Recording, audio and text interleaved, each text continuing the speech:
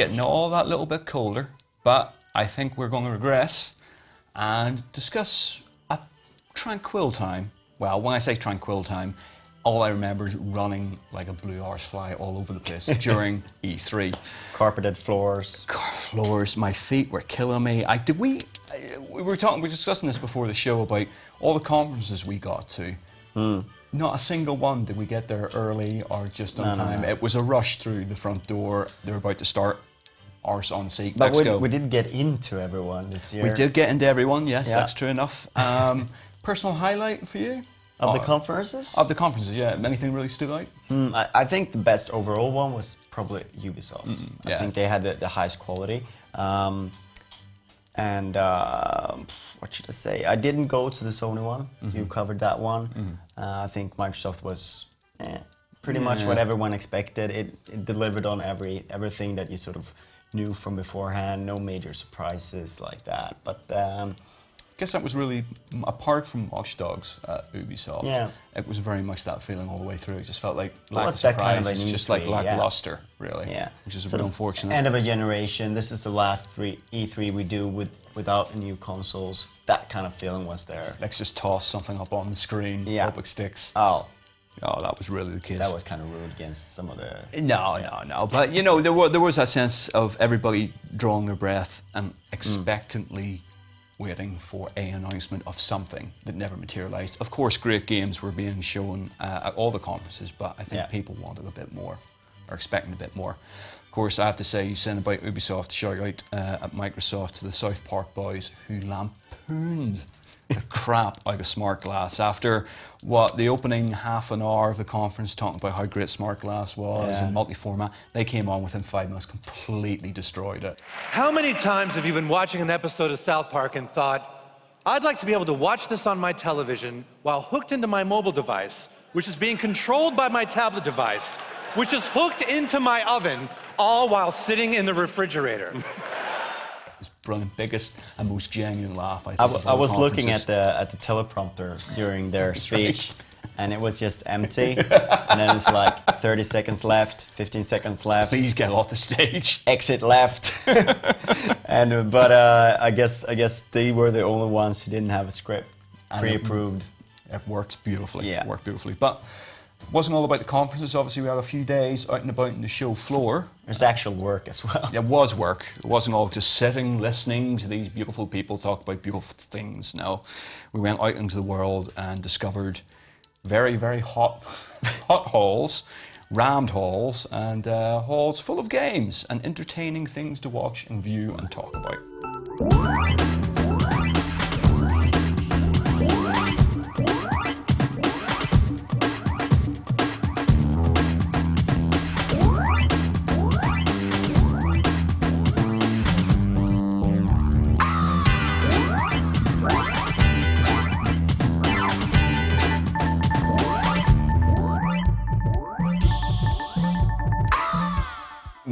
One topic that people enjoy either loving or hating is the booth babes.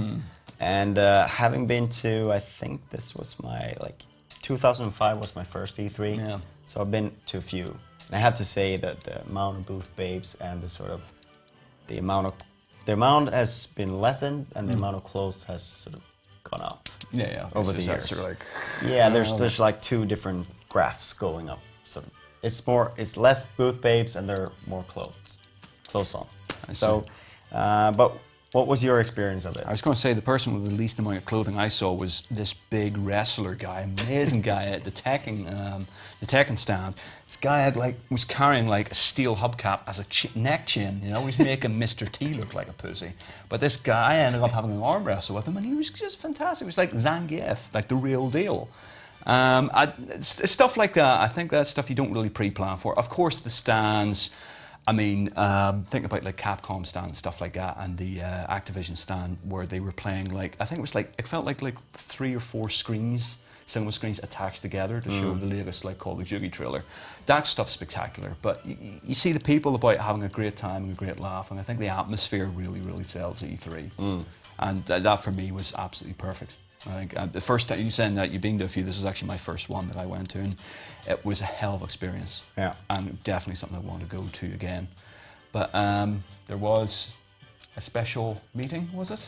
Oh yeah, we caught up with The excitement's getting to even, Charles, even the studio Charles now. Martinet in the Nintendo booth, and it was kind of fun because he was doing the sound effects like the Mario with his Mario voice while we were playing New Super Mario Brothers U on the Wii U there, and that was quite a special sort of.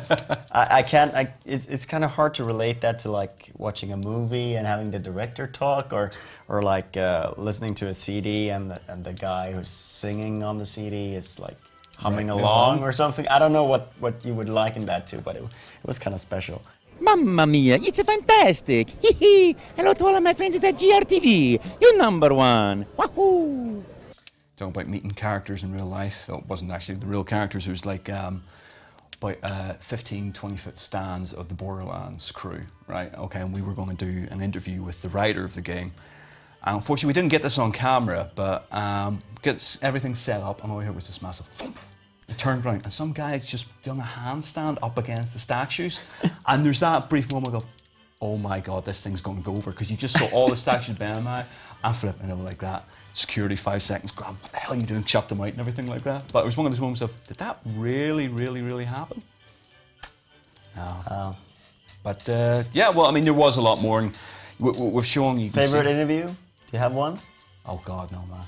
It's so many. You're drawing empty now. A cascade of faces and peoples and games, none of which are sparking anything to me. It seemed like a collage, a montage of great discussion points, but nothing that really stands out as the one complete and ultimate best. I got like one that's a little bit of a fun story. I think I did 2 good interviews on Last of Us. Mm-hmm. The first one was interesting because I think it's like the only time that they talked about the Easter egg that was in Uncharted 3, where they sort of teased the Last of Us virus thing in the paper.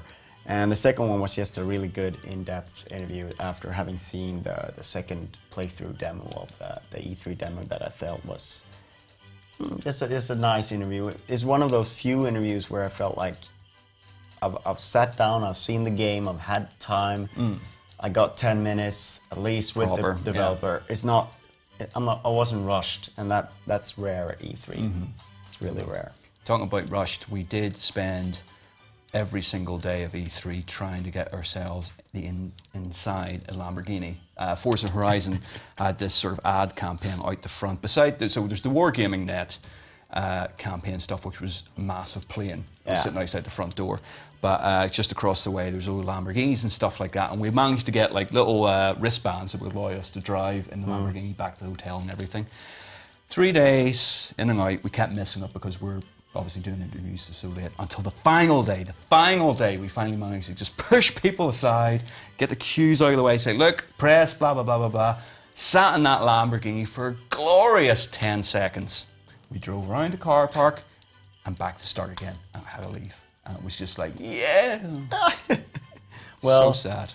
Sometimes short is wonderful, and short and sweet. Short and sweet is the most bittersweet experiences. So that's our... that was our E3 remembrance. Yeah.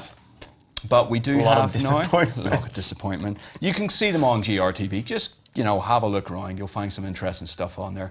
But as for now, that's us wrapping up. We're on to our always lovely Indie Darlings segment. And then we've got Emily with today's competition, as well as the winners from the past week. My indie darling is Defense Grid. It's an awesome tower defense game that you can play both on the PC and on the Xbox 360. I like it because it's one of the most well-developed, well-polished, well-balanced tower defense games out there. And I'm super excited about Hidden Paths Defense Grid 2, which they did a Kickstarter on, and it's going to come out hopefully soonish. All right, so it's time to make some people happy and announce the next round of winners.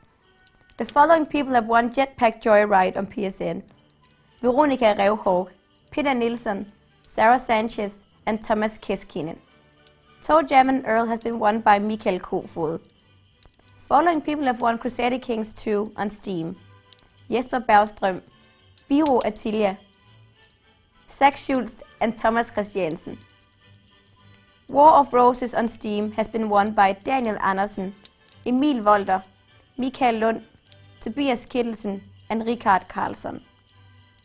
Trine 2 on Wii U has been won by Alberto Pasto de la Posa.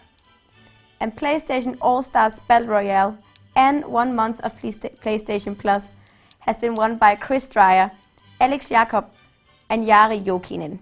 Congratulations to you all.